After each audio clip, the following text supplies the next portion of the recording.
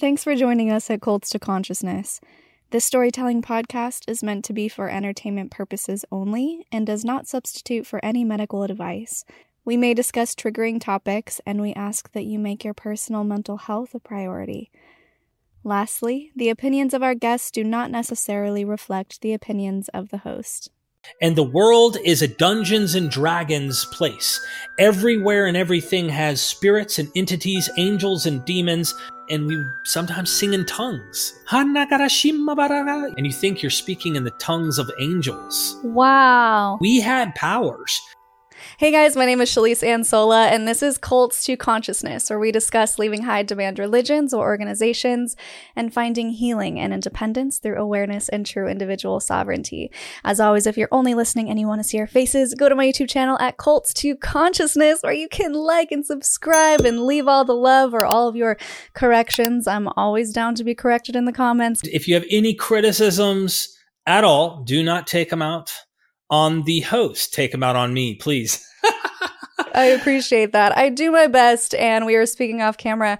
I don't always get it right when it comes to all of the nuances of whether it be Christianity or other religions, and I'm 100% willing to say that I'm not the expert on those. I can only speak from my own experiences. Some will even say Mormonism is not Christianity, which I can understand, but letting people know that as far as Mormons are concerned, they are a Christian church. There's a lot of perspective there and a lot of different opinions on that. I'm just trying to give people a platform to tell their stories. And that's really what we do here at Cults to Consciousness. So thank you, Derek, for that. Yeah, no problem. Today's guest has his own channel called Mythvision, where he discusses history and stories and mythology and specifically dives into the Bible. There's so much interesting content over there, guys. I feel like I could just spend days binging all of it because it's so informational and interesting. So definitely after you watch this video, go check it out, subscribe. And yeah, I'm so excited to talk with our guest today because he went from almost a pastor to basically a self-proclaimed heretic. And we're going to discuss how he was raised and how he got to where he is now. So thank you so much for joining us, Derek. Thank you so much for inviting me here. I really appreciate it. I hope my story is encouraging, enlightening. So I was in various denominations. I would say Baptist. I was in non-denominational ones that were kind of like Pentecostal without the conservative, you need to wear a dress to your ankles kind of background. Different versions, different flavors. And it's kind of interesting. We opened up already creating a defense for our Mormons called Christians. And I would say yes. Back when I was a Christian, no. Today, I would say yes. In fact, I'll give anyone who wants to identify in the Christian sect or in that family that title, because as early as you go back historically, Christians were calling other Christians not Christians. So, this is an age-old problem within Christianity that has gone on. But I was Baptist. I was into non-denominational. We even had what the spirit-filled kind of movement where people spoke in tongues and cast out demons, and we would lay on hands praying for each other. We believed in healing, that people could be actually healed of diseases or demons would leave the bodies and things like that. That was the kind of Christianity that I began in a very young age getting involved into, a home church. If you want, I can start diving into it if you want to hear more. Yeah, I definitely want to start there. I think first, before we do that, I want to provide a little bit of a disclaimer to our viewers here that we are not saying Christianity itself is a cult. And even the word cult is a little fluid, as we've kind of dissected throughout these episodes. What I aim to do with this channel is call out any group that is high coercive, high control, takes away your individuality, your freedom, your ability to make your own choices. That includes coercion. Even if you say, well, I decided to do this, were you coerced into believing that way because of a certain theology or a doctrine or singular person telling you to do that? Any group that is requiring your money, trying to advance monetarily, I think those are the ones that are a little bit destructive. Not to say if you want to identify a certain way, pray to Jesus or to God and that works for you, that's beautiful. And we are not demonizing you for that. I just want to explore all different types of groups and churches that may be a little bit culty in the way that they go about things. So that's what we're here to explore today. And then also at the end of this, when we get into the consciousness part, which in my opinion is becoming aware of who you are, becoming aware of your surroundings, and maybe aware that you are being a little bit controlled, how to get out of that and how to form new perceptions and opinions based on your past. And I think we've talked off camera about this, so I'm excited to talk about it more, how his spiritual experiences look to him now through his new lens. So a very long disclaimer, but an important one. Yeah, and I think the disclaimer is a good warning up front, because I think there are different degrees in which one might categorize something cult. And when we're using that term, and I imagine the title of your YouTube channel, Cult of Consciousness, is more in that high control group that might fit the bite model that a lot of the academics and scholars who say this is really not a very good kind of group to involve yourself. There are various gradations between cult used in that term and a cult simply being a group of people who have a common practice or belief or something, and that's not in the derogatory use. So there's actually multiple definitions. Sometimes they overlap, of course. But there are variations on how controlling the groups are. And when I started, I wouldn't say that they were officially that kind of controlling that you had to probably experience, but there is, in a sense, I like to consider it like a mind prison, because the beliefs themselves start to shackle what you do or don't do and how you behave and how you feel about yourself in such a way they might as well be there, telling you, don't do this, don't do this, do this. So there's it's hard. It's very difficult to pin this down. And I'm not here to bash people who believe. If I spoke to myself 12 years ago, how would I have treated myself? Would I be here trying to do that? Or would I understand that I'm in a process of trying to learn and this is my life? I have to take things in as they come. And I think that's okay too, to morph and change and understand new information, take it in, change your belief a little bit. That's okay and that's normal. I know a lot of people will say, no, you need to hold fast in your beliefs, but I feel like that can really hinder us quite a bit, especially as a humanity who needs to grow and evolve. Yeah. The harmful things that we've continued simply because they're tradition, not because they're what's best for humanity. So with that being said, let's dive into your childhood and the ways that you feel you were in some sort of culty mentality or culty group. I have some of the best parents that you can ask for. My mom is a warrior. I mean, she was our coach growing up. She practically raised us, my dad being a military guy and never really that active with us. He was always being deployed into some other country, mostly south of America before 9/11 happened. And he would go down there. He had to learn Spanish. He was in 7th group. And he was Catholic. He was a Catholic. He had been to church 3 times in 21 years. And each time was because one of his friends were getting married. So it wasn't like he really, he may have popped in for a Christmas Eve little, mass, and that's about it. But never really gave too much conscious drive into the religion. But you start talking about the Pope, Dad comes around the corner going, hey, and so you got to be mindful, there's a subconscious level in which he is Catholic. My mother was raised Pentecostal, very holiness, speaking in tongues, that kind of upbringing. And she was very religious, coming from a poor background. So they met at a party with alcohol, and they had me and my brother. My dad is finally in the military. And I have 2 older sisters by my mom's side.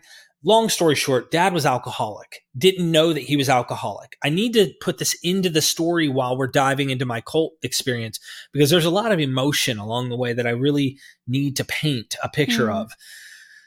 And Mom would take us to church when we're really, really little. We'd have to hear this guy who was boring, just so boring. Talk about things we did not care about. So we would fall asleep on mom's lap in the big area where all the people were, or we would go where all the kids were and we'd hear him tell us stories about this man who had this boat he built, and he had all these cool animals that all came up onto this big boat. And we were like, I had memories, and there's certain images that I remember being a kid, and then we'd go outside and play. And that was the best part. We go out and play soccer, play baseball, play tag. That was the part that was the most enjoyable. Years go by. It's so boring. We would beg mom, I don't want to go, mom. And she'd go, I'll take you to a Golden Corral buffet if you come with us. And hey. I'm an eater. So mom, yeah, mom would like lure me in with food and I'd go. But I never had like a conscious depth to my belief. I would be what you would say almost a subconscious Christian. By practice, by environment, by mom, and mom would cry in church or something, it would touch me. And there was a moment when I was really, really young. We went to this place we call the flea market, where they sell little, like, people would have like tables set up and they'd sell you anything they bought from China, or a little like almost like a yard sale kind of situation. And this guy was like talking to my mom, convinced her that he had died and come back. And he could tell her about her life, like just for a few bucks, and he'd give her a crystal. And I'm a little kid and I'm watching my mom, and something didn't sit well with me. And mom starts crying after he says like a few sentences about mom. Mom starts crying, and it scared me. It really, really scared me as a little kid, because I am watching mom. I'm thinking this guy's really able to do these things, and mom's 100% hook, line, and sinker, like swallows everything he's saying there. And it was a scary place because she's the only protector now that dad's overseas. And we'd come home, mom would tell us about old man Haggard, this demon that used to visit her every night when she was a little kid. I won't go into my mom's story too much, but I'll just say my mom had to experience extreme trauma with her alcoholic father. It was abusive in several ways, and there were all sorts of struggles that she had to deal with in her life. So she would tell us about this childhood demon named Old Man Haggard, and one day she had to make a pact with him. She made a pact with him that if he left her alone, that she would be friends with him forever and never tell anybody. And like, as a little kid, and I'm a little kid listening to this, and sometimes mom will go, do you see that? Do you see that? And I'm listening to my mom and my brother, and we're holding on to mom, but mom's terrified. So we're thinking there's no protection there. You know what I mean? So yeah, there's a lot of mental stuff going on here. And kept going to church. Dad would come back. He was my hero. Like, I can't put that any other way. Dad was the man. He's very patriarchal. Okay. He was the alpha male, the at the party, he had to be heard, chest out. And that's how we were taught. That's how me and my brother were taught. So we always wanted to be making him proud. We always wanted him to be proud of us. And we did sports, very athletic. I'm giving you a whole rundown here. Very athletic. My mom was my coach at the YMCA. I did soccer, baseball, basketball, football, wrestling, the whole nine. And I was a goody two shoes my whole upbringing. And I met this guy who brought me to his house church, became friends with him. And at this house church, they believed in KJV onlyism, the King James Version of the Bible.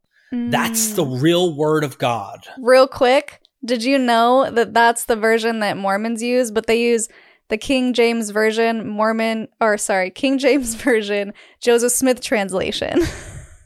Joseph Smith. Oh, there's so many things to get into. I don't want to derail us, but yeah, no, down the road, I'd love to talk with you more about your side of things. And like, really, I think it'd be some good content for your fans, especially those who are ex-Mormon. But yeah, like that was the word of God. Like you would have treated Joseph Smith's words. That was the word of God. And there was nothing wrong or false about it. In fact, the other scriptures were perverted. They were not accurate. Well, that's how we were told the King James Bible was. We also had, this is a big no-no, a woman pastor But she was into the name it, claim it, hamagashima dada. They spoke in tongues, the whole nine, cast out demons, laying on of hands, miracles. That was the kind of church we were in. That's when I started getting serious about this Christianity. We've mentioned in previous conversations, and I wanted you to share with our audience about your specific church taught about literal angels and demons that were kind of tempting you to do things. Do you want to elaborate on that? Yeah. I mentioned that they laid on hands, where we would lay on hands and pray and cast demons out of people, or pray for people for healing and things. Like, we had powers.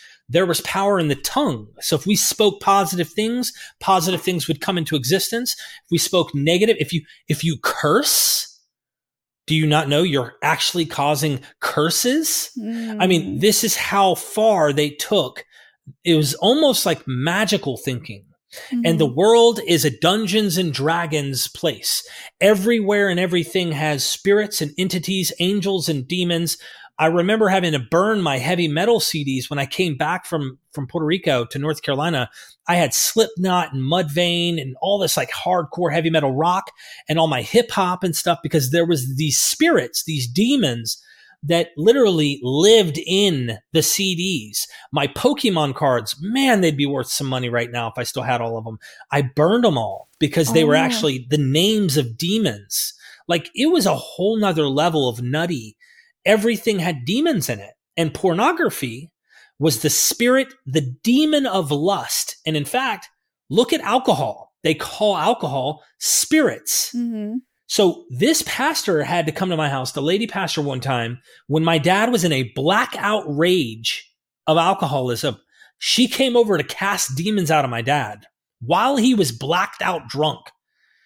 And she was calling the spirit of alcohol, because they're called spirits. Yeah. You see, alcohol is called spirits. And like, how far do you want to go? And that's how far we would go, that everything was encompassing some type of demonic force. And remember, the prince of this air, Satan, is the king of the world. Jesus came to buy back the world, but we're waiting for that second coming for him to kick Satan out, chain the devil, that great old dragon, up, and make sure the world's a better place where no more death, no more suffering, all of that. And so everywhere I went, I would imagine there's something around me. There's demons in this. I'd look at how people might act.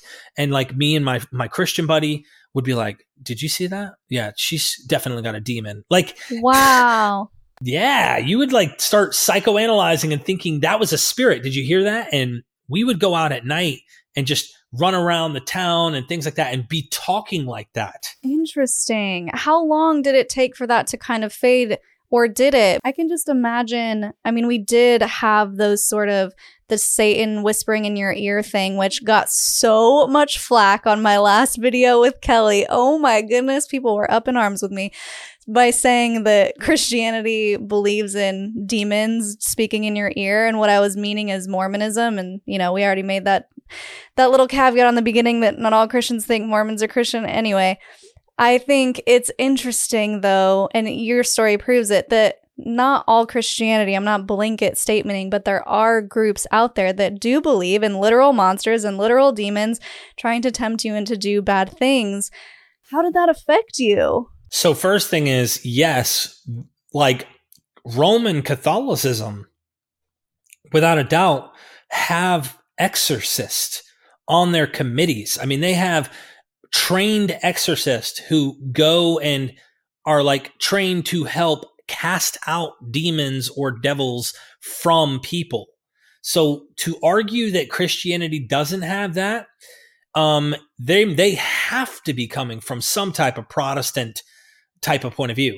And in fact, to know a little history about this is necessary, because the Protestant Reformation, which they are protesting against the Catholic Church, their initial problems were, other than the fact that Martin Luther saw that the church was selling salvation, they were selling indulgences.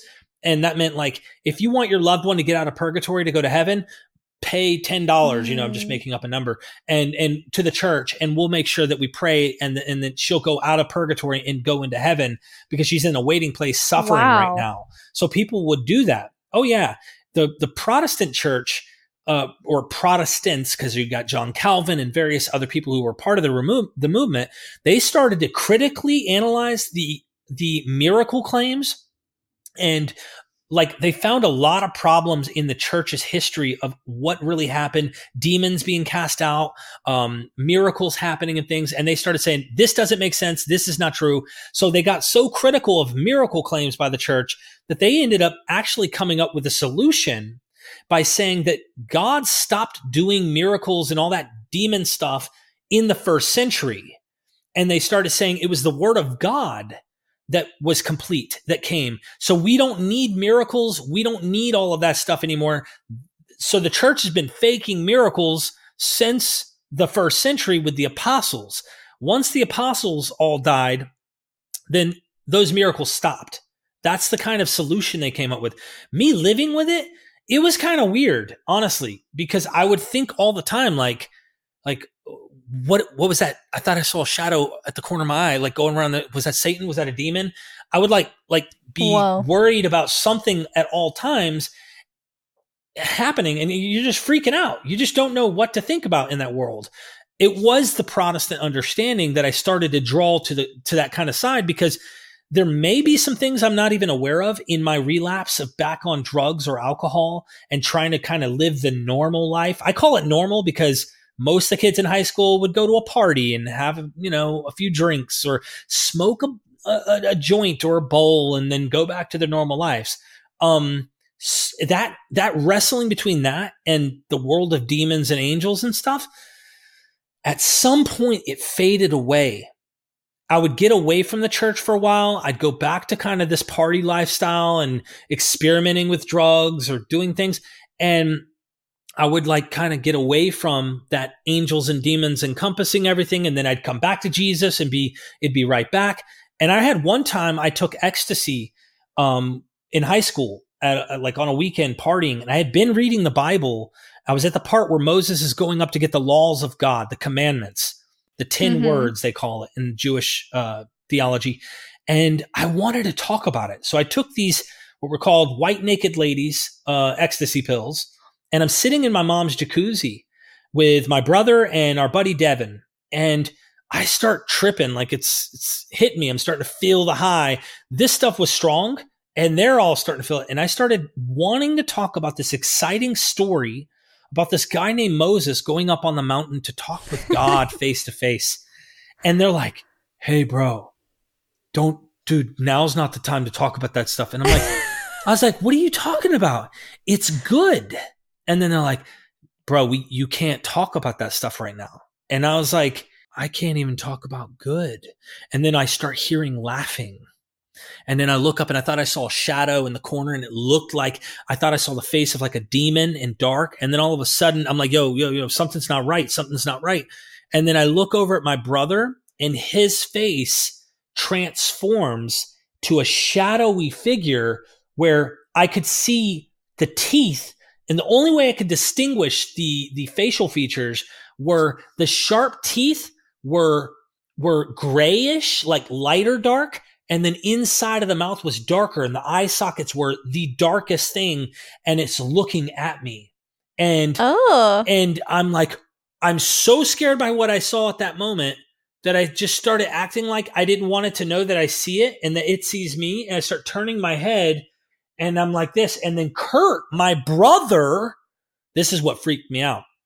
My brother looked at me and goes, bro, did you just see what I just saw? Oh, no. I started praying. I started speaking in tongues. I was just like, I was just freaking out. I went inside. My wife is pregnant with my firstborn son, and I'm crying. I got out of that jacuzzi. I said, screw this. What the heck is going on? Went in there. I held my wife's stomach. And I just cried and she woke up, what's wrong? And I was like, I just saw a demon. And so this really reinforced my belief in the spiritual supernatural world. Of course it did, Derek. I bet you there's people listening right now going, well, that just proves that there's Satan and there's demons. Like, obviously. Right. Obviously. What would you say to that now? What do you think was going on? Was it your childhood being purged through this heightened state of awareness? Well, we all three took the same drug. Okay. This drug, and I'd taken it again after that. And there was no demon, of course, but I was hallucinating. So I, without a doubt, was hallucinating. Kurt, when he said, "Did you see what I saw?" And I didn't even talk to him about it till later. Yeah. When I went to school the next day, the weekend was over and I went to school, I was telling everyone, do not take drugs. Do not do drugs. Right. Like, don't do drugs. It's going to kill you. I was trying to tell them about the spiritual realm and what I saw. And my brother was going around telling everybody, my brother's tripping. I didn't do any drugs. Cause he's like, you're telling people we did drugs. You can't do that. You know what I mean? But when he described what he saw, it was something radically different than what I did. But I put the pieces together and assumed it's the same exact thing. Yeah. And we all hallucinated. We all looked funny. It like literally distorted our perception and everything. So if you gave this drug to someone who was a Hindu who never heard of Christianity, they would have seen their mythos come to life through that hallucination. That's my rationalization of the situation that happened, but it solidified my belief in the supernatural for several years. I mean, I couldn't deny that experience. Mm-hmm. And this happens a lot. There's a lot of study on memory that I've learned since then too, because remember now, I was dying of addiction. That's later in this story, but you start to learn about how we distort our memory and conflate ideas after the fact to make sense of them. And I'll give you a horrible example to make sense of this. Some people even erase their memories, not even like meaning to. Some young girls who may be raped, they have these visions. They think an angel visited them or whatever. And a lot of them in history have claimed to be virgins. They've never had sex with anybody, but they were actually raped and didn't even know it. And they believed an angel of God visited them and that they must have been like a miraculous Mary birth, that they thought they were impregnated by an angel or a deity or God got them pregnant because they never had sex. They don't remember having sex. So traumatic fear, things like that can cause us to manipulate or naturally, not purposefully, our memory. Mm-hmm. So there's so many possibilities that can make sense of this. It doesn't necessarily mean what I saw was true. Mm-hmm. Now, a person who believes, they're going to latch onto this is true just based on that story. And I'm not making any of this up. I am like really struggling between wanting to experiment, wanting to feel life, and Jesus. And I'm learning stuff about that church that I once had, King James Version only. I found out that there's problems with what they call the Textus Receptus, which is the textual tradition behind the King James Version, where we get our English translation. There's a lot of issues with the original words. There's missing words. They've added stuff to the text, all sorts of stuff. So I'm like, I need to get to the original Bible. The church I was originally in, they had some truth, but they weren't all right. Mm-hmm. That's the journey I start taking. My question for you is, when you started going to this specific church, were you going by yourself with your friend, or did you bring mom with you, or did your mom already know about this church?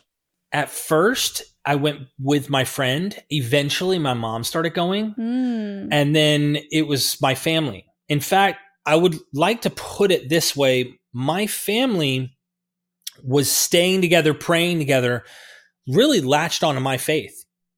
It was me that kind of kept them wanting to do as a family, active, all together, go and be spiritual and get to church and all of that. Okay. But at first, mom was the only one tugging us along. And by the way, they're all still in the church. They still go to church. They still participate in Christianity, and it works for them, at least as far as I'm concerned. In that same church? No. Okay. This same pastor, skipping a little bit ahead, but we're going to bounce back a little to kind of give you when I became a Christian and the definitive moment. But this pastor told us that she was hearing Jesus and that Jesus told her that he was coming back before she died. Oh. She's been dead almost a decade now. Okay.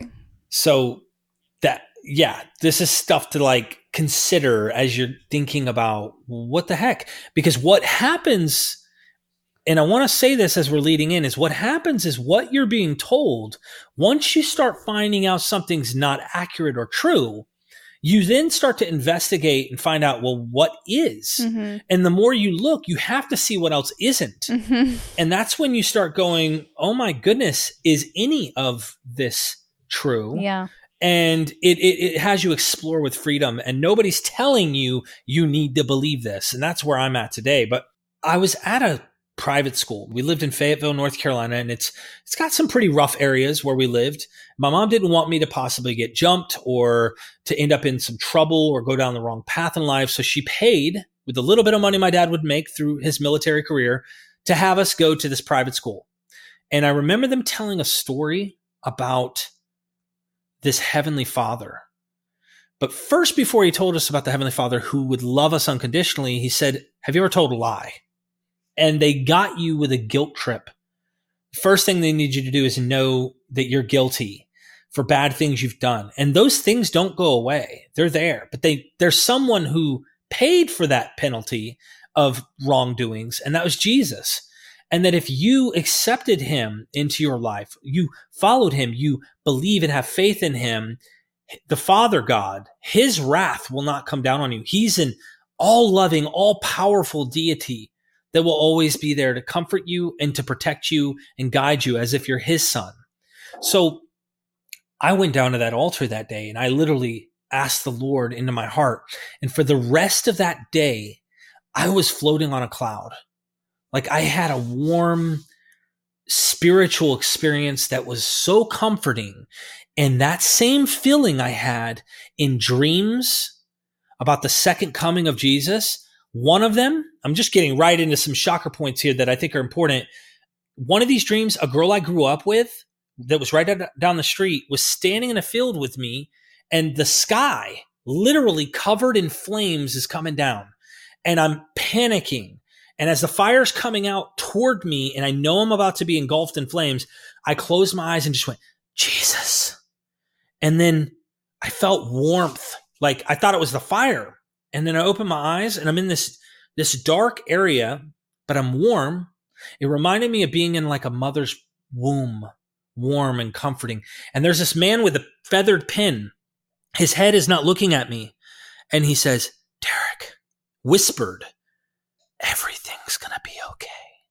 He's writing in this book with his feathered pen. And I woke up crying. And I was like, yes, Lord. And I was getting ready for the second coming. Then there was another dream I had where I was sitting on the front porch. We like to watch the storms because there's something soothing about lightning and the clouds and the rain. And I'm sitting there and all of a sudden a lightning bolt struck me right in my solar plexus and just starts to suck me up into heaven. And I'm looking around and there's all of these people connected to lightning bolts floating up toward heaven. Again, that warm conversion experience I had that day in my bosom, that warmth of being like in your mother's belly. Uh-huh. That's how I try to describe it. It's safe, it's warm, it's comforting. That is what I felt as I was ascending up toward heaven. And I woke up crying again. That one scared me in a different way. So that same experience I have had happen to me not only through dreams, but in real life situations throughout my entire life. And I still have it today.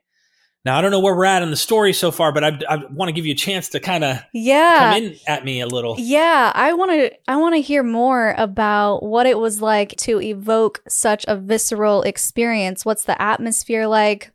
What's going on at the altar? What does the altar look like? How are people reacting to this? Is this something that happens a lot? It was a private Christian school, and all of the students, it was K through 12. It was one of those kind of schools, and all of the students are there.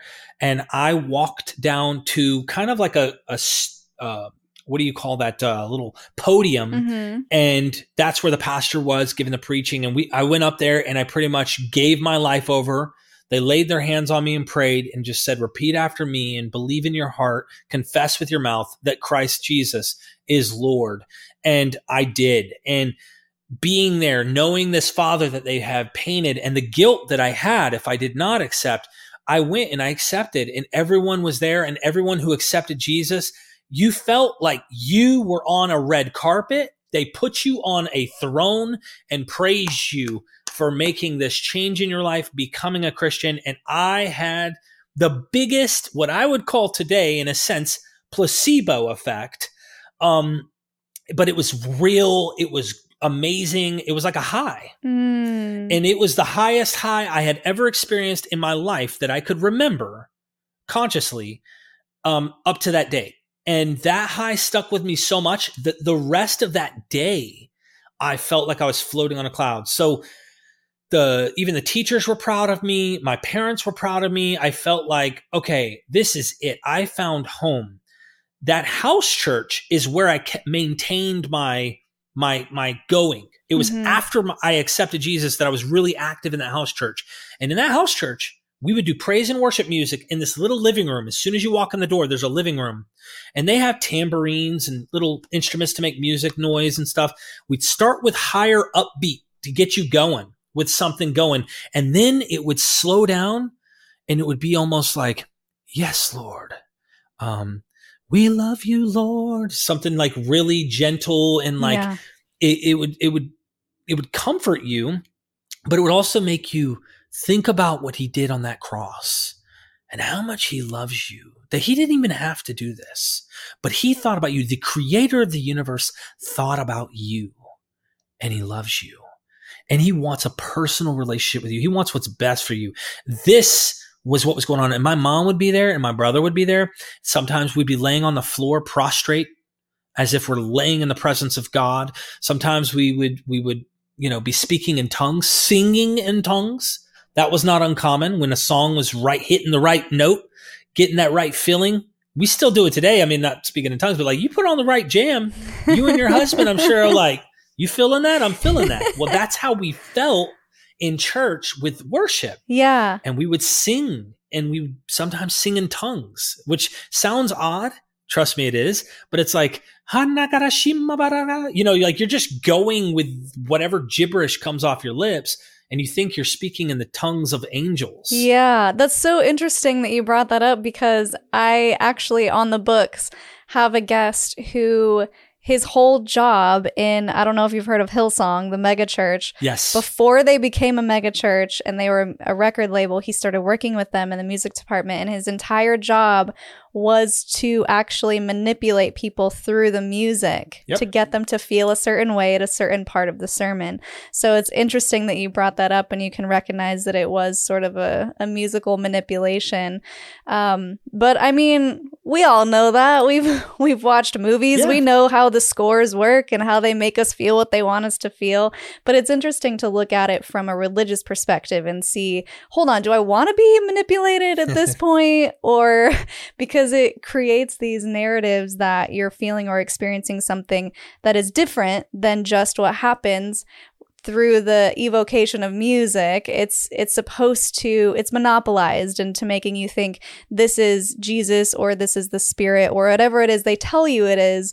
That's what you assign to it instead of understanding what's actually happening in the brain and the body and creating that feeling in you. So continue. I'm curious to know about these speaking in tongues moments. Was that every Sunday? Was there special occurrences? The Apostle Paul said to the Corinthians, you need to be more orderly. You all are acting wild and doing wild things, right? But he said, I speak in tongues more than all of you, Paul would say.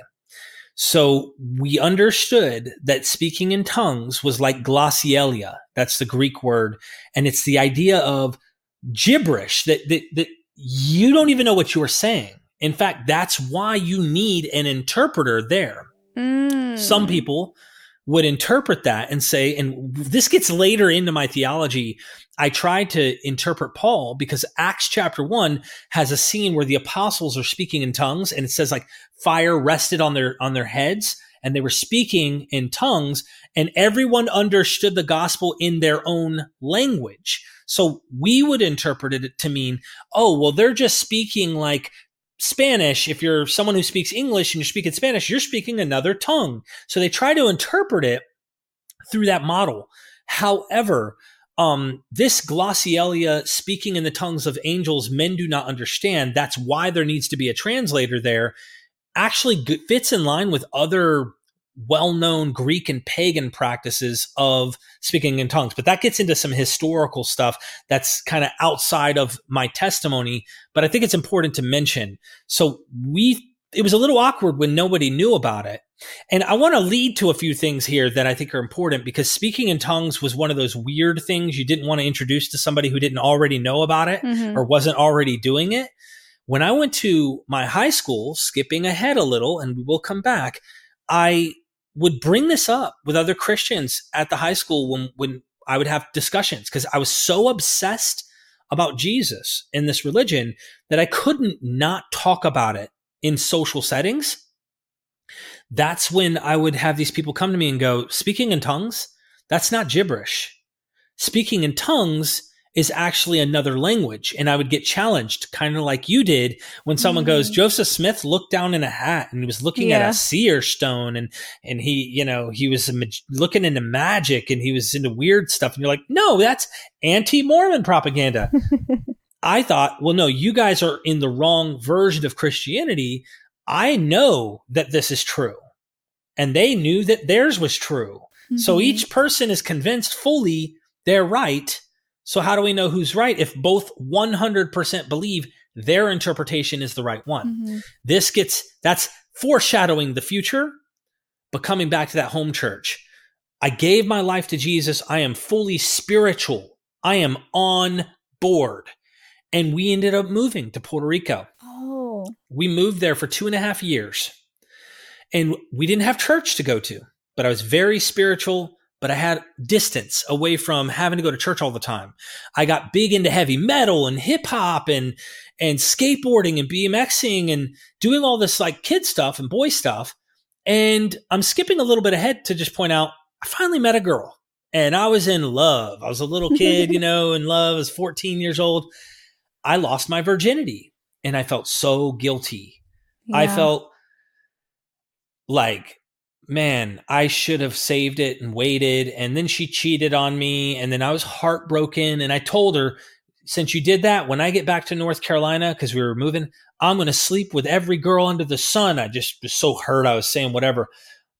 When in fact, the day I got back from Puerto Rico, I was kissing this girl, trying to go down that path. And then I ended up dedicating my life even deeper into Jesus more than I ever had. I'm like kind of skipping some stuff here, but while I was in Puerto Rico, I not only lost my virginity, but it's the first time I ever got drunk on alcohol. And it was me, a bunch of kids. I've had a beer as a kid, but never got drunk. Someone handed me tequila in a double shot glass.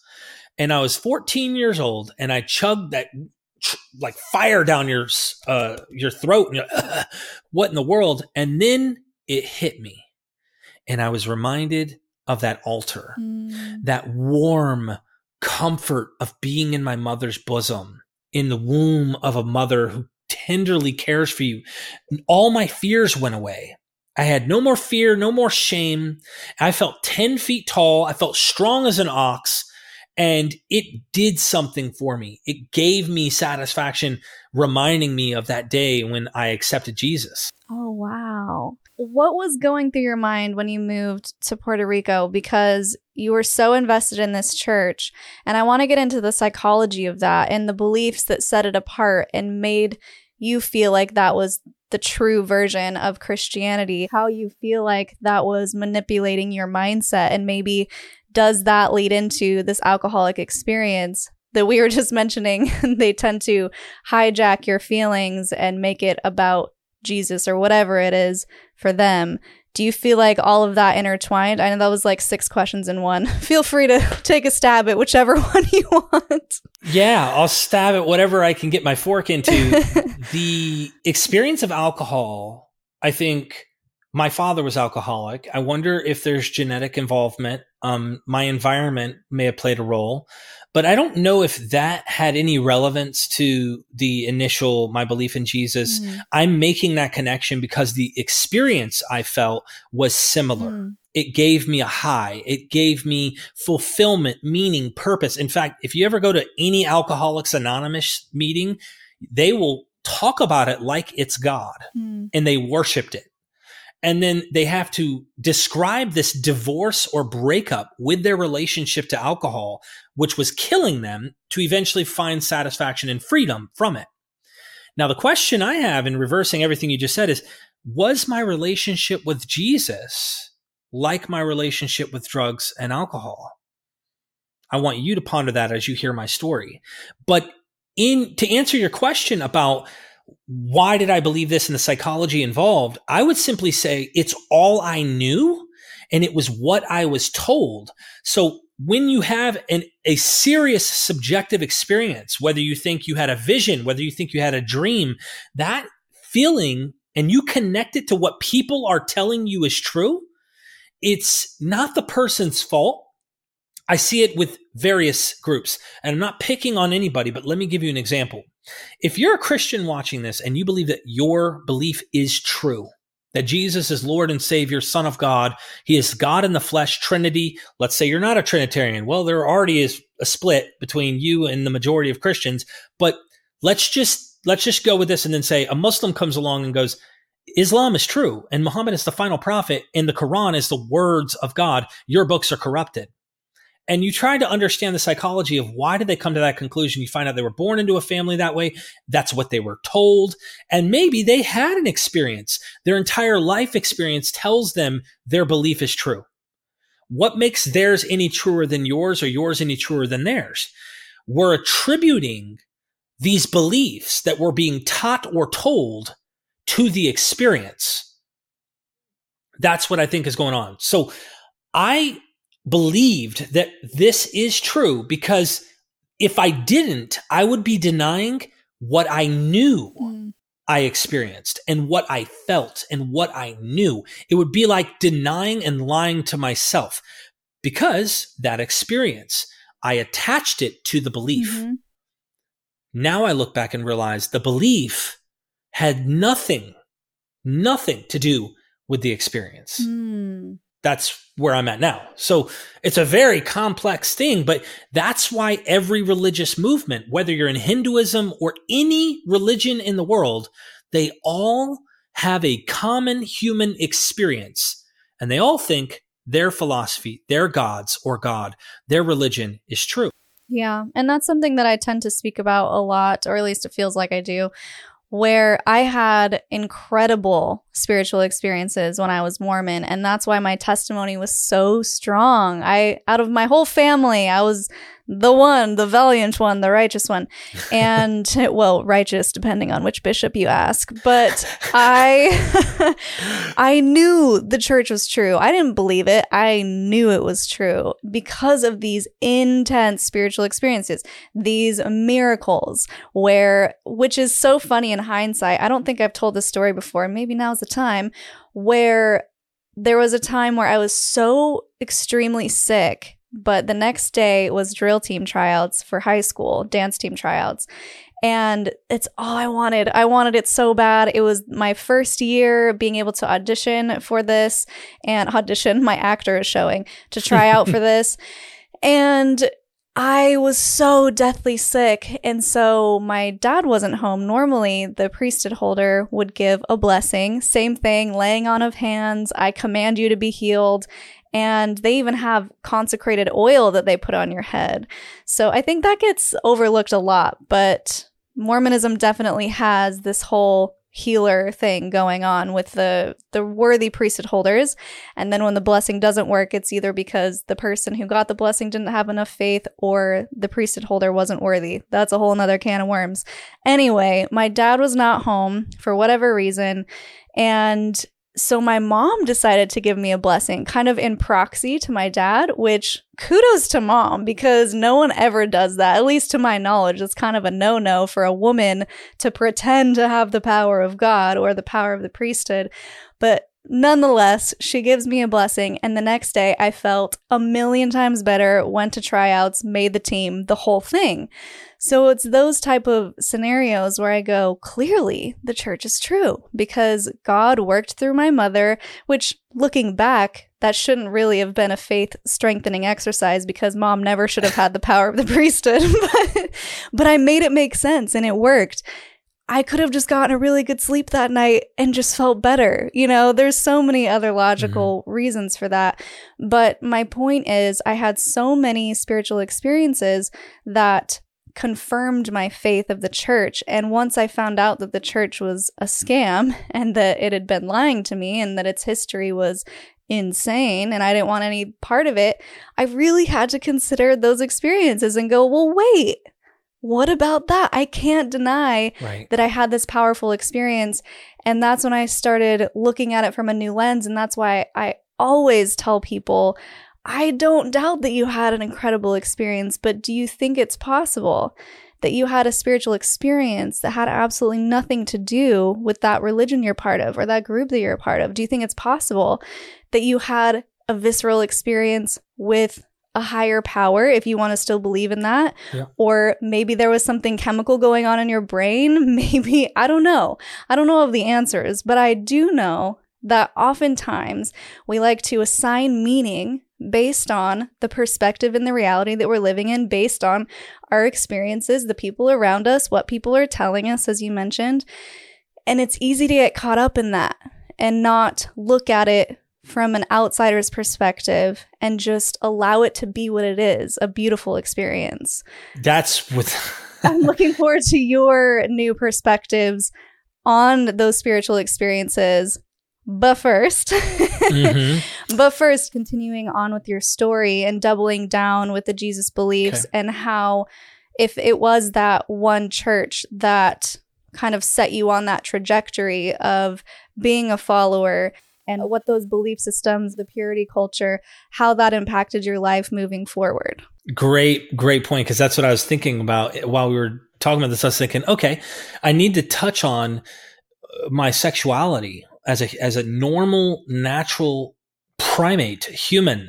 I am earth stuff. Okay. I am normal. This is what this world is, right?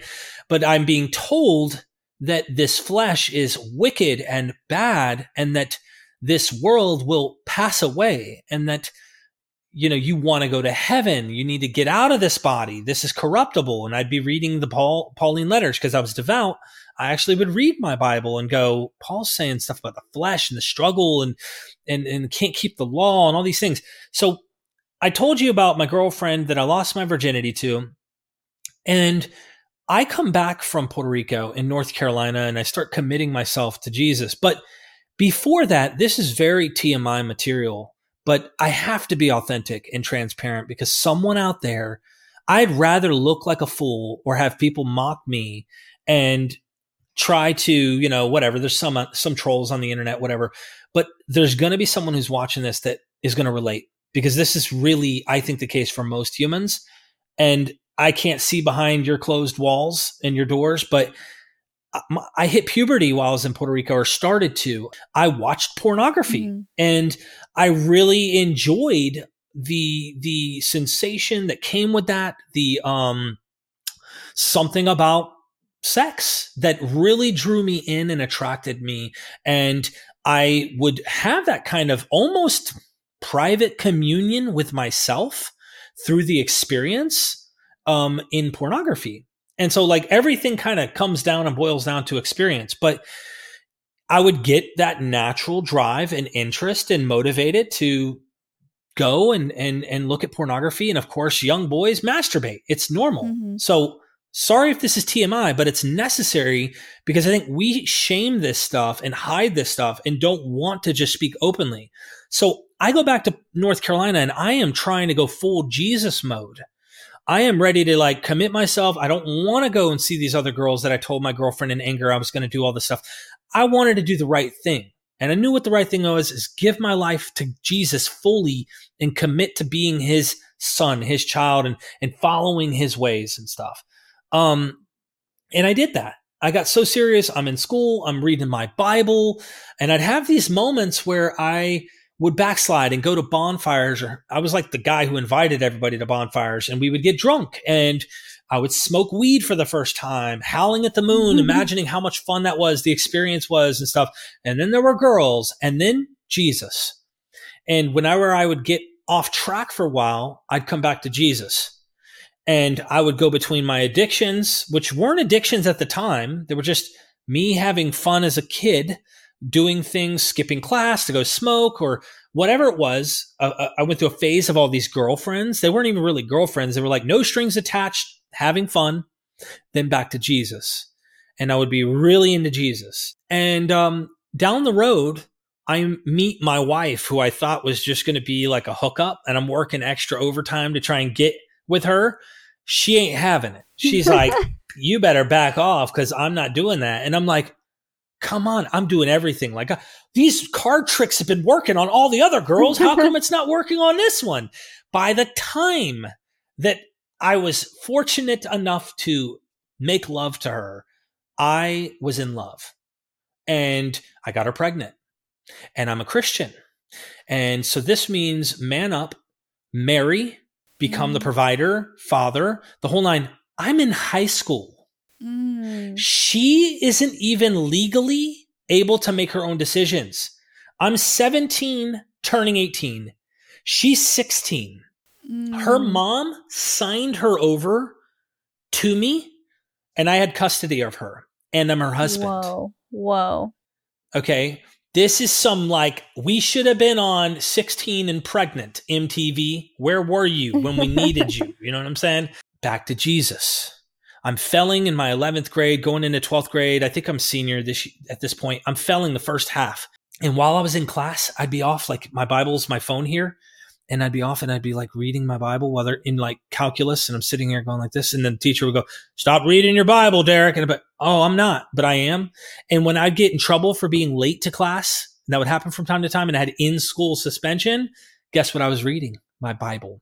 And I remember it like I can close my eyes and I go there and I see God forming Adam from the dirt and Eve from his rib. And then they are getting kicked out of the garden with a cherubim with a sword of fire saying, get out. You cannot eat of the tree of life.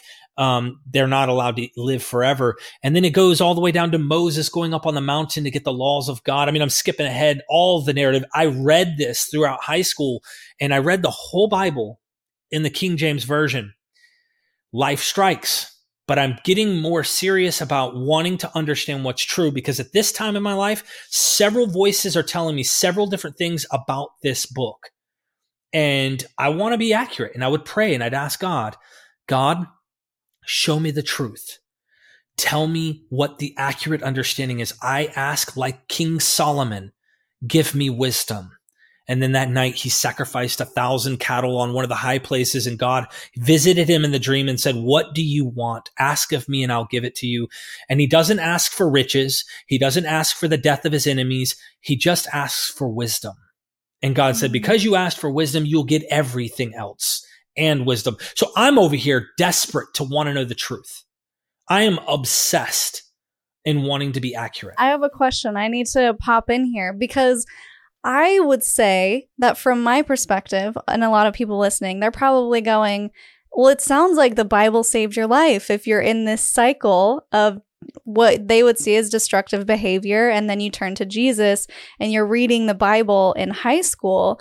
Do you feel like it was a good thing in your life? And are you glad that you had that to turn to at the time? Yes. Without a doubt. Yes. People do it with the Quran. People do it with the Bible. People do it, if you're a Jew, with the Torah. Hindus do it with the Vedic traditions. Buddhists find out that they have Buddhist traditions they read, they turn to. People have different stories, traditions, mythos that they might go to, and it works for them. Mm-hmm. In fact, I was thinking about your experience when your mother came and did what she did and laid her hands on you, and you went, and the next day you were like, wow, that was real. That happened. There is this thing called the placebo effect. Yeah. And I'm not saying that look, I can't go back and observe and test and know that that's what happened, but it wouldn't be shocking to me if there is a sense of a placebo effect that we gain from these traditions that we glean into. However, while I love the stories, I still love the Bible today, even though I poke holes in it and I do all sorts of really critical stuff and look at it from a historical, critical angle. I want to know the facts on the ground. I want to know the good, the bad, and the ugly. There's a part of me that had so much guilt all the time because of what it puts on you. Okay. The whole mythos that comes with it about, look, Jesus died for you. how dare you not live for him? How dare you slip up and go and look at the pornography or sleep with a girl? Or how dare you? There's a guilt in your behavior about how you act. And if that doesn't line up with Christ or whatever, if your particular behavior doesn't match up with it, well, am I a reprobate? Am I really God's child? Does his spirit really live in me? And knowing whether or not I have this heavenly parent or not all the time really kind of boils down to also my father making my dad proud and wondering if there's some psychological connection between how I'm going to impress and make my father proud and do what I'm supposed to keep our name without shame and this heavenly father. So it's not just that, because I know many Christians who didn't have daddy issues and problems with their dad. But there's a guilt that is always over your head about what you're doing and how you're doing it, whether it's right or wrong. And that guilt, I think, can be very mentally harmful. Yeah. Especially if you're just going through puberty and you're literally expressing yourself the way that comes completely normal and natural. If the internet didn't exist, if Playboy magazines did not exist, I would have had the images in my head. I would have remembered a girl or something, right? Guys would have done this. And I'm speaking to a girl, so I know that, I don't know, I can't speak for you. I can speak for me. And it's normal though. Yeah. I didn't look at it that way. I thought this was bad. Yeah, no, it's 100% normal. In fact, I did 2 whole episodes on this with a sex therapist who was Mormon and excommunicated for teaching the truth about masturbation because it didn't align with the church's teachings on it being a sin and wrong and whatever. But the Bible, I do want to get to the point where you come at it from a historically accurate point of view and then realize, wait a second, I don't know about any of this, kind of like I did with Mormonism, doing some research. And I'm like, wait a second, I don't know about any of this. Yep. I go between denomination and move on to other denominations. I went to Calvary Chapel. At the Calvary Chapel, there was a pastor who was misquoting scripture, but he wasn't purposely doing it. He was just preaching. Mm-hmm. And I was reading. Like, I knew the Bible, right? I've read these things over and over. And he was saying stuff and I was going, that's not accurate. That's not what it says there. In English, I didn't know Greek or anything, but I'm like, hold on, man. Maybe my calling's to teach. I go to the pastor. I said, how do I become a pastor like you? Maybe that's my calling. Hey, go to this local college. I went to the college. I'm like going to become a pastor because I want to help kids. I want to help the world. I want to preach God's truth, his word. Mm-hmm. While I'm at the college, other students there have different theology than I do. And I became what are called a Calvinist at this time. Pretty much John Calvin is one of the Protestants that I was mentioning, but he also was trying to go back to an older tradition of a church father named Augustine. And really what it's about is predestination. In the New Testament, Paul talks about God planning and doing things like he had already predestined things to happen. And we really have no say in what happens. And so I'm trying to paint it in a way that's simple for layman's terms, but in Paul's letter to the Romans, chapter 9, he describes it saying, before Jacob and Esau were even born, so that God's purpose of election would stand, he said, the older shall serve the younger. Jacob I loved, Esau I hated. So God chose Jacob, but he hated Esau. And I looked at that and went, God loves everyone. I was taught that God loves everyone. He can't hate people. But several places in the Bible, it says that God hates people. He hated Esau. Psalms 5:5 says that God hates the workers of iniquity. He hates not just their iniquity, he hates the workers of iniquity. That's why people are thrown in hell. So it started making sense to me. Well, the only people you're going to burn are people you hate. You wouldn't do that if you loved them. Yeah. I was trying to make sense of my worldview. Like, it never made sense. God loves people. He'll cook them forever. I couldn't make sense of it. Well, I couldn't swallow that pill either.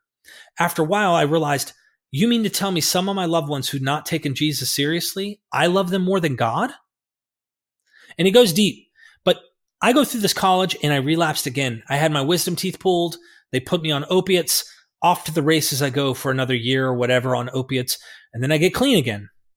back on Jesus. But as around this time, I start to investigate eschatology, which is the study of last things. I mentioned this before to you, that Jesus said some stuff in the Gospels about when some things were going to happen, the end of history, the end of the world, that kind of thing, that they were going to happen in his lifetime. The majority of all Christianity agrees that Jesus is going to change the world in the future. They're waiting for the world to be changed. I wanted Jesus to be right because I believed in him. My experience told me so. And he said that this stuff was going to happen back then. He's not a liar. So it had to have happened back then, but it had to happen in a way that we just missed it. And that is called full preterism. It's a whole different group. Well, I got in big trouble. I got in real big trouble for believing in this position. And my Presbyterian PCA Calvinist church, they would visit our house if we weren't there on a Sunday and knock on our door and say, why weren't you here on the Sabbath, which is actually a Saturday? They called Sunday Sabbath. Mm-hmm. They were like, that's serious. And they were like, why didn't you show up? Which is very cult mentality, to show up to people's houses and wonder why they're not at church. Well, I get in trouble and they call me in one day after church to have 5 elders in the church sit down. It felt like a court. And I was sitting at the seat and they told me not to speak, but remain silent. And they were rebuking me, all 5 of them correcting me for the heresy of full preterism, the teaching that Jesus came back in 70 AD with the temple's destruction in the 1st century. That is a heresy and you should not be teaching it. You need to change and get back in line with the true teachings of Jesus and the New Testament. Oh, wow. They would not let me speak. Yeah. They actually have that in Mormonism, the excommunication, the trial, where you go in with all these different men sitting there and telling you, you did all these things wrong. What do you have to say for yourself? Although they do let you speak for like 20 minutes. But they already pretty much know what they're going to say, which is, well, you're excommunicated anyway. See you in a year. It's crazy because I felt so attacked, like how you felt when the bishop was correcting you and rebuking you. I felt so uncomfortable that I realized this wasn't my home. I needed to find my home. I thought that it was my home, but it wasn't. So I left and I relapsed again. And I relapsed on opiates. And I'm going to skip ahead and just say, when I finally was excommunicated and I stopped putting myself in an organizational religion, like a particular church, I had the freedom to explore things that I never did. And I started understanding that there's a way to understand, while I was a full preterist, different interpretations of things. Can I give you one example? Yes, please. Do you know the story of Samson, the strongest man who ever lived? No, but I would love it if you told me. So Samson had 7 locks of hair. He was an Israelite who had a thing for Philistine women. Long story short, he ends up in love with this Philistine woman named Delilah. If you ever hear someone call you Delilah, just know they're trying to be derogative. Oh. Delilah was trying for the Philistine men to find out the weakness of Samson, because Samson was like invincible. He was the strongest man who ever lived. His 7 locks of hair get cut off finally by the 3rd try. And when she found out his weakness was, if you cut his hair, he'll lose his strength. They cut his hair. They gouge his eyeballs out of his head with hot irons. And then he's grinding milk. Oh yeah, the story's pretty gruesome, but I won't get you into all the details. But if you take that literal, you can read that literal. There was another way to understand it though. Samson, the word in Hebrew is little son. And so I started realizing, oh my gosh, I found a teaching by a Freemason actually, who went to explain that Samson means the sun. And his 7 locks of hair are the rays, the rays of the sun. And if you cut the light of the sun off, darkness, the sun loses its strength. And so Delilah in the story gets paid in silver. Silver is a symbol for the moon. And the sun and the moon have a love-hate kind of relationship. Throughout all mythology, you'll find that the moon is usually the female and the sun is usually the male, and they have a love-hate relationship. Well, I found this interpretation to be quite convincing because in the story, one of the places, Samson ties a fox's tails together and puts it in the field, and it scorches the entire field. Take that literal if you want, but we know that a hot summer sun can literally catch fire fields in the summertime. And so I'm starting to realize maybe there's symbolism in the Bible and not everything's literal. That led me down a path that really helped me land my airplane of deconverting, because I realized, what's the truth? Mm-hmm. There's so many different views and so many positions on this. How do I know what the truth is from the Bible? And from my dying from addiction and heroin, I wanted to understand what was wrong with me. I thought I was insane. I kept going back and forth between addiction to drugs or alcohol, and then back on Jesus, or back in the gym wanting to do testosterone to get, my pump on and stuff and be all big and strong. I thought I was nuts. I didn't know what was wrong with me. The church told me I had a spiritual problem, that you need to get right with God, or it's demons or devils, or you need this or that. But the other side said this is a disease and that there is a solution to you, but you have there are problems. Your frontal lobar cortex and your midbrain are not shooting the neurons properly. The signals aren't right. Your behavior, the kind of patterns you've lived your life in, aren't right. There are so many things. I don't even know how to get this story fully out to you without exhausting these things. I ended up stealing for my addiction and got a felony charge. I had stolen from my parents. I gave a testimony on YouTube 10, 12 years ago when I got clean one of the times. And I was telling a church how I was saved and how I was this bad guy, but God saved me. And it was only Jesus Christ, the whole nine, on and on and on. Now I started seeing, wow, I found myself. Like I finally found myself, and it was me the whole time. Almost like, do you remember Interstellar? Did you ever watch that movie with Matthew McConaughey? Mm-hmm. You remember when they go through the wormhole and there's somebody touching them, and then at the end his daughter's talking to the ghost, and it was him the whole time? Yeah. That's how I feel my story was. At the end, when I realized this was all a phantom, a mirage, I thought this was true. It was you, Derek. It was you all along. You had what it took. It was the loved ones around you that helped you to overcome addiction. Yeah. And I kept putting pin the tail on the donkey, the right Christianity. No, one of these is true because I had that real experience. Yeah. I'll let you feel free to comment. I mean, there's so many things There's here. so much to touch on. I mean, I was actually getting a little choked up, Derek, because it really is beautiful and I don't mean to say that one way is right and one way is wrong. If praying to Jesus makes you feel safe and loved and happy, please do that. I just want to comment on your story and how with this full circle, you were able to find that within yourself, that power within you. That is so beautiful. And I just love your story and the fact that you were able to ground yourself in pragmatism while also not throwing out those spiritual experiences is a really beautiful thing. So I would love to hear your opinion now, since I promised the listeners how you feel looking back at that experience, accepting Jesus and God, how you are able to see that now through a different perspective. So this is where I'm at today. I think I'm a naturalist, and I understand that there's spiritualists out there that might think, oh, he's discounting the spiritual world. I probably would rationalize many of the experiences and describe them as psychological or some type of chemicals that may have played a significant role. That doesn't mean I am trying to push them down to purely just chemicals bubbling in my brain. Yeah. There's much more meaning to it all to me than that. I understand if we put it in a test tube, that might be what we saw. But what I experienced from it in my own little esoteric way is like this. I've always loved my mom and my dad.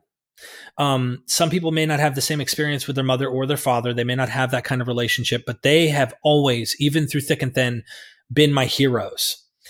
And it's recent science that I've been studying that's led me down this path of thinking, Why do we believe in gods? Why are we yearning for Heavenly Father? Why are some religions having Heavenly Mother? In fact, if you go into ancient Israelite religion, the one where your Bible comes from, they did have a goddess, a mother god, and she was married to Father God, and her name was Asherah. And she's a long forgotten goddess that I love to talk about on my channel because she brings a whole nother angle to the whole dynamics of God and heaven and all. But for me, I look at it like this. We're in our mother's womb for 9 months, give or take. And everything that we need is in that comfort zone that I felt when I went down to the altar, that I felt when I took that double shot of vodka, that I felt when I ingested the chemicals that I may have taken throughout the years, that shot of heroin. When I was getting clean off heroin, someone wrote in the newspaper around that time that it's like God comes down from heaven. These are their words, almost verbatim. This is what they said. It's like God comes down from heaven, wraps his arms around you and says, everything's going to be okay. And it's the same thing that I had in that dream. Derek, everything is going to be okay. That experience in our mothers, in my perception, are our God. And when we're finally out of the womb, we're crying. We're dependent on them. We assume that they are there. We already believe they exist. Even if they're not around, we cry for them. And they hear our cry and they come.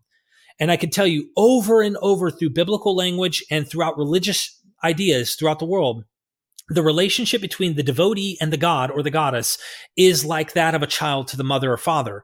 And I'm saying, I think the religions of the world are a natural leap. They're a natural leap between the real serious relationships that are real between us and our experience with our mothers and our fathers. That's what I think is the real thing. I think what we do is we pin the tail on the donkey to our preferred flavor. Oh, you like Nikes? Well, I like Adidas. Oh, you like Adidas? Well, I like this brand. And the religion becomes kind of a brand.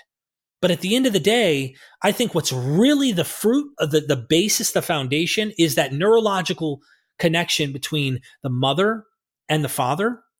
And that is how I now perceive this.